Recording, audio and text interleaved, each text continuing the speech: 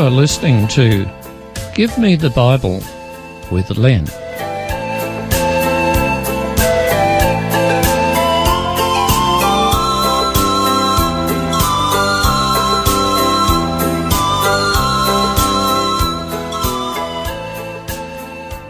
Today's topic is about the tabernacle.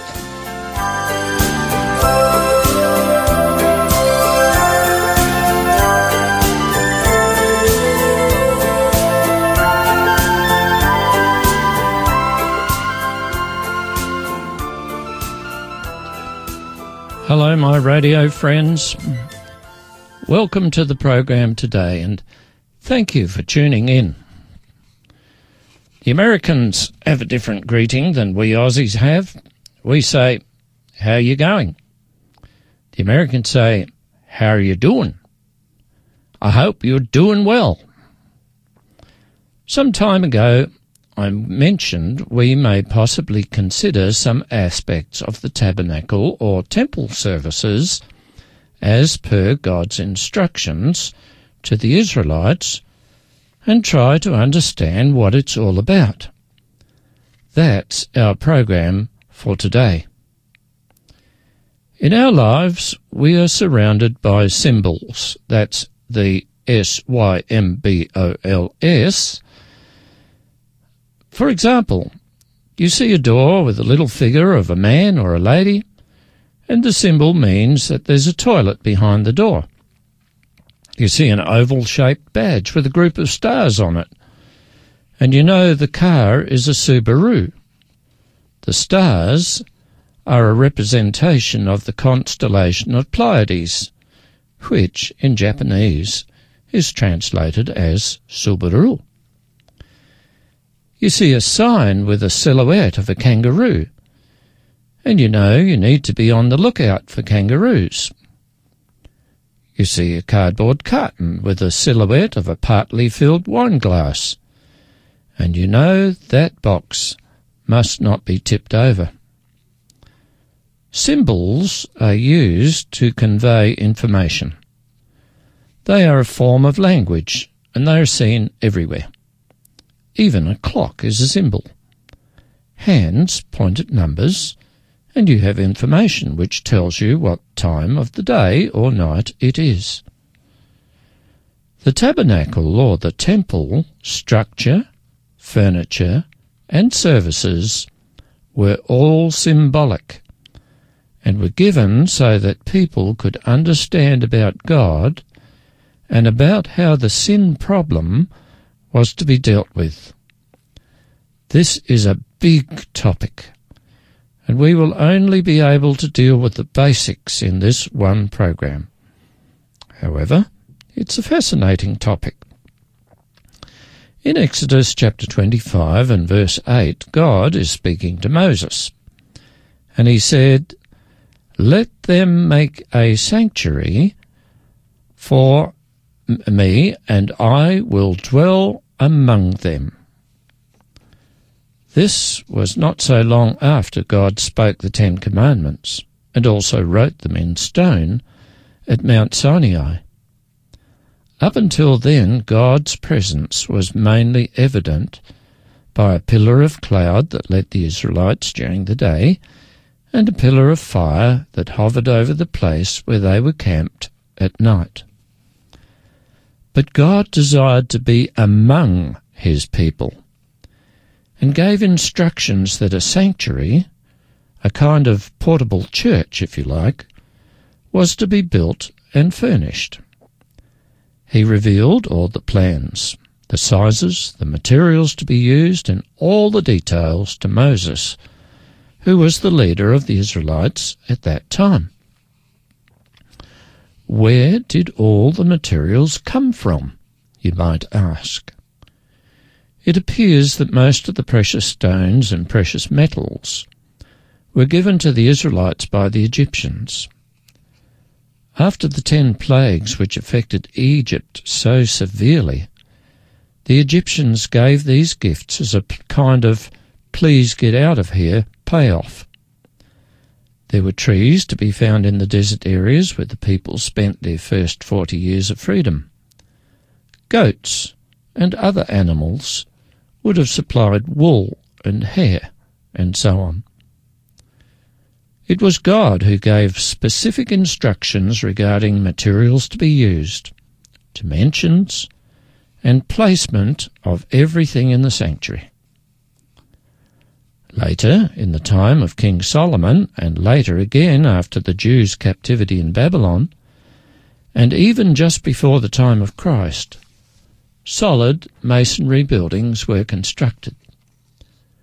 These were called temples, but the proportions and furnishings were the same as in the portable sanctuary. The first item to be made was the Ark of the Covenant, a kind of box or a chest to house the stone tablets on which the 10 Commandments were written by the finger of God. The ark was made of acacia wood. It was just over 1 metre long and about 750 millimetres wide and high. It was overlaid with gold. There was a gold cover called the mercy seat, and at each end were gold cherubim or angels, with their wings spread upward and over the mercy seat. The layout of the tabernacle precinct was in the dimensions of 2:1. The surrounding wall was approximately 50 metres long and 25 metres wide. It faced in an east-west direction. Near the far end of the enclosure was a building consisting of 2 rooms. The total length was about 15 metres and it was 5 metres wide. The first room was called the Holy Place, and the second room was called the Most Holy Place. The rooms were separated by a very, very thick curtain, made of blue, purple, and scarlet yarn. The Ark of the Covenant was the only item of furniture in the Most Holy Place, and the only person to enter this room was the high priest, and then only once a year. Inside the first room, which was twice as big as the other room, were 3 pieces of furniture. On the left side was a 7-branched candlestick, sometimes referred to as the lampstand. It was big, stood on the floor, and was made out of gold. On the right-hand side was a table made of acacia wood and overlaid with gold. It was called the table of showbread, and on it was placed 12 flat loaves of bread, called the bread of God's presence. This bread was not eaten. It was a symbol of God's presence and provision for the needs of the people. At the far end, near the curtain dividing the holy place from the most holy place, was the altar of incense. It was made of acacia wood overlaid with gold. The high priest was to burn incense on it each evening and morning. The only people to enter the holy place were the priests.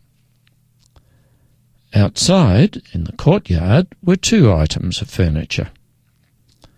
If someone entered the courtyard from the entranceway, and there was only one, the first thing they would come across would be the altar of burnt offering, sometimes called the altar of sacrifice. It was 2.5 metres long and wide, and 1.5 metres high. It was made of acacia wood and bronze. It was here that animal sacrifices were offered. Closer to the most holy place was a large bronze basin filled with water. It was called the basin, or sometimes the laver. The priests were required to wash their hands and feet before entering the holy place. So now we have an idea of the layout of the tabernacle and all the main items to be used in the ceremonies. The next thing is to find out what the ceremonies were and then what they meant. You may be surprised to learn that the whole sanctuary or temple, with its furniture and its services, were all symbolic of something which was reality.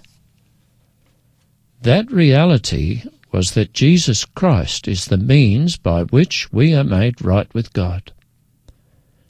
Some of the special services, such as the Day of Atonement service, pointed to a future time when God would clear the universe of all sin and all sinners. Do you remember the reason God gave for the building of the tabernacle? It was that I may dwell among them. You see, God wants a close and personal relationship with each and every person, not just the Israelites of old, but you and me as well. In the tabernacle, God's presence was, interestingly enough, in the most holy place over the Ark of the Covenant. It was here that the glorious light of God's presence emanated. It was known as the Shekinah glory. From the outside, it probably appeared as a kind of a bright glow, signifying the presence of the Lord. One of the most significant ceremonies was what would happen when somebody had deliberately sinned, and the knowledge that he had done wrong was worrying him. If he wanted to be forgiven, there was a particular procedure to follow. This particular ceremony was called the guilt offering. Firstly, the person, the sinner, had to go to his flock, and that would be of sheep, although there were some exceptions, and pick out a lamb or a young ram and take it to the entrance to the sanctuary. The young ram or lamb had to have no defects. It had to be healthy and with nothing wrong with it. If it was maimed or damaged in any way, it was not acceptable. At the entrance to the courtyard, he would meet a priest who would escort him and the young male sheep, both of them, into the courtyard. The priest would then require the guilty person to lay his hand on the lamb's head. This was done to signify the transference of the sin or the sins to the lamb. Then the sinner would be required to cut the lamb's throat, and some of the blood spurting out would be caught in a container by the attending priest. Meanwhile, the sinner would watch his precious lamb die in front of his eyes. The priest would then sprinkle some drops of blood from the container onto the raised corners, often called horns, of the altar of burnt offering. Then the now dead lamb would be burnt on the fire on the altar. It all sounds quite gruesome, doesn't it? And it was. You can read about it yourself in the book of Leviticus in chapter 5. But it was God who instituted this ceremony because he wanted to get through to human beings about the evil of sin, the holiness of God, and the extreme cost of forgiveness. We're going to stop here, but we'll go on straight afterwards.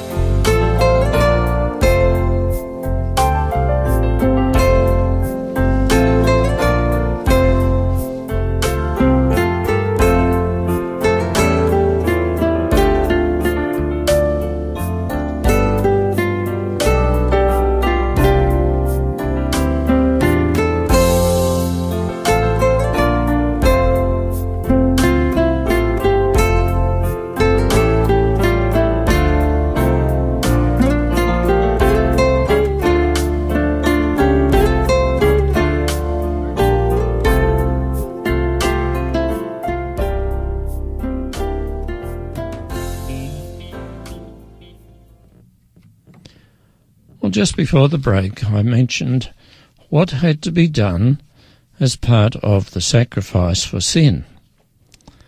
And it certainly would be a heart-wrenching thing.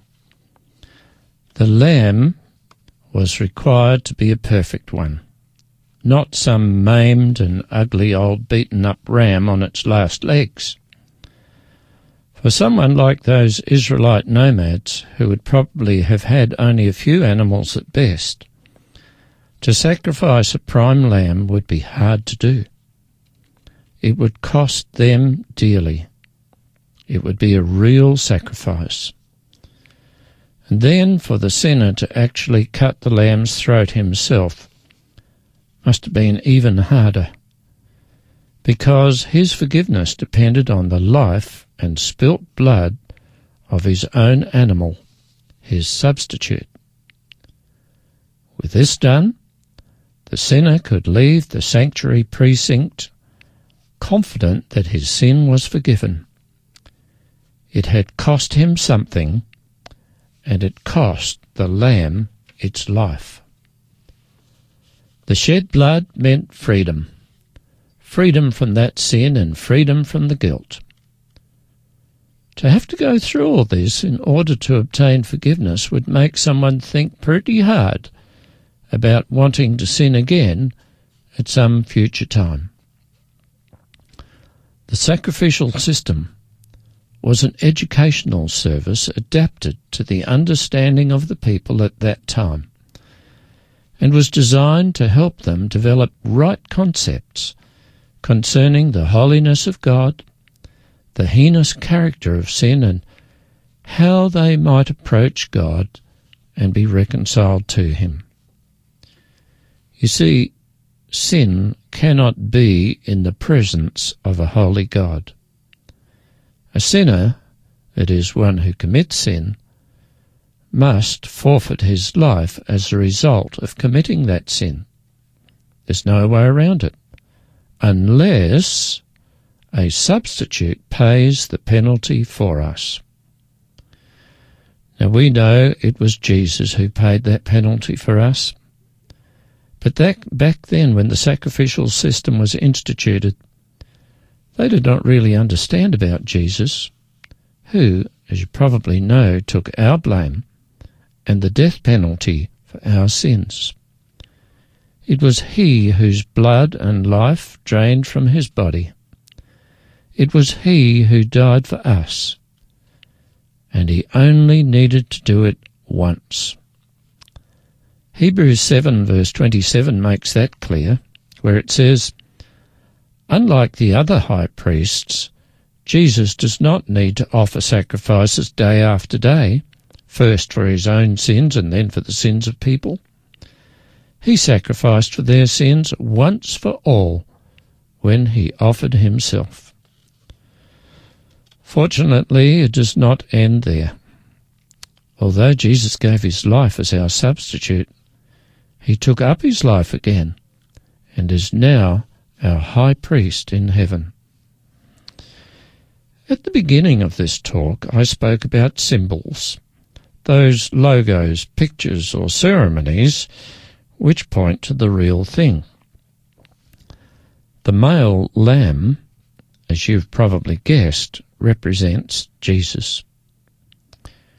In the book of John, chapter 1 and verse 29, is recorded when John the Baptist saw Jesus coming to him to be baptized. The verse says, "The next day John saw Jesus coming toward him and said, 'Look, the Lamb of God who takes away the sin of the world.'" In Isaiah 53:7, it speaks about Jesus being led to the slaughter like a lamb. And although there are many New Testament references to Jesus as a lamb, I'd like to share with you this one. It's from 1 Corinthians 5:7. It says, "Get rid of the old yeast, that you may be a new batch without yeast, as you really are. For Christ, our Passover lamb, has been sacrificed." The old temple service regarding forgiveness of sins was a symbol referring to Jesus and how he made it possible for our sins to be forgiven by taking our punishment. Perhaps in a future program we'll look at what happened on the Day of Atonement. It's a fascinating study. But there are other symbols with significant meaning in the tabernacle. In the holy place there was the 7-branched candlestick made of pure gold. This too represents Jesus, the light of the world. In John 8 verse 12, Jesus proclaims, "I am the light of the world. Whoever follows me will never walk in darkness, but will have the light of life." And in the same book, the Gospel of John, chapter 1, verses 9 and 10, John, writing about Jesus, says, "The true light that gives light to every man was coming into the world. He was in the world, and though the world was made through him, the world did not recognize him." That candlestick had 7 branches. In Matthew 5:14, Jesus says, "You are the light of the world." That means that Christ's followers are also lights to help those in sin find the way of salvation. But the symbolism doesn't stop there. Remember the table of showbread placed on the right-hand side of the holy place? This too was a symbol pointing forward to Jesus. In John 6:35, Jesus announces, "I am the bread of life. He who comes to me will never go hungry, and he who believes in me will never go thirsty." That does not mean we'll never experience physical hunger or thirst. It has a spiritual meaning, that in Christ our hunger for forgiveness, for freedom from guilt, and to know the meaning of our existence will be satisfied. There was an epitaph on a gravestone I once read about. It said, "Here lies an atheist, all dressed up, but with nowhere to go." Is your life aimless? Are you wondering what's it all about? Are you sick of sin? Or do you feel stuck in a rut, unsatisfied and unfulfilled? Just as the old tabernacle services pointed to Jesus, I want to point you to Jesus too. He doesn't demand some heroic act of yours. He's done all the hard work. All it requires of you is to tell him something like this: "Lord, I'm sorry for what I've done wrong. Please forgive me. Please come into my life and make me what you want me to be. And please, Lord, change in me what I cannot change for myself. In the name of Jesus, I ask this."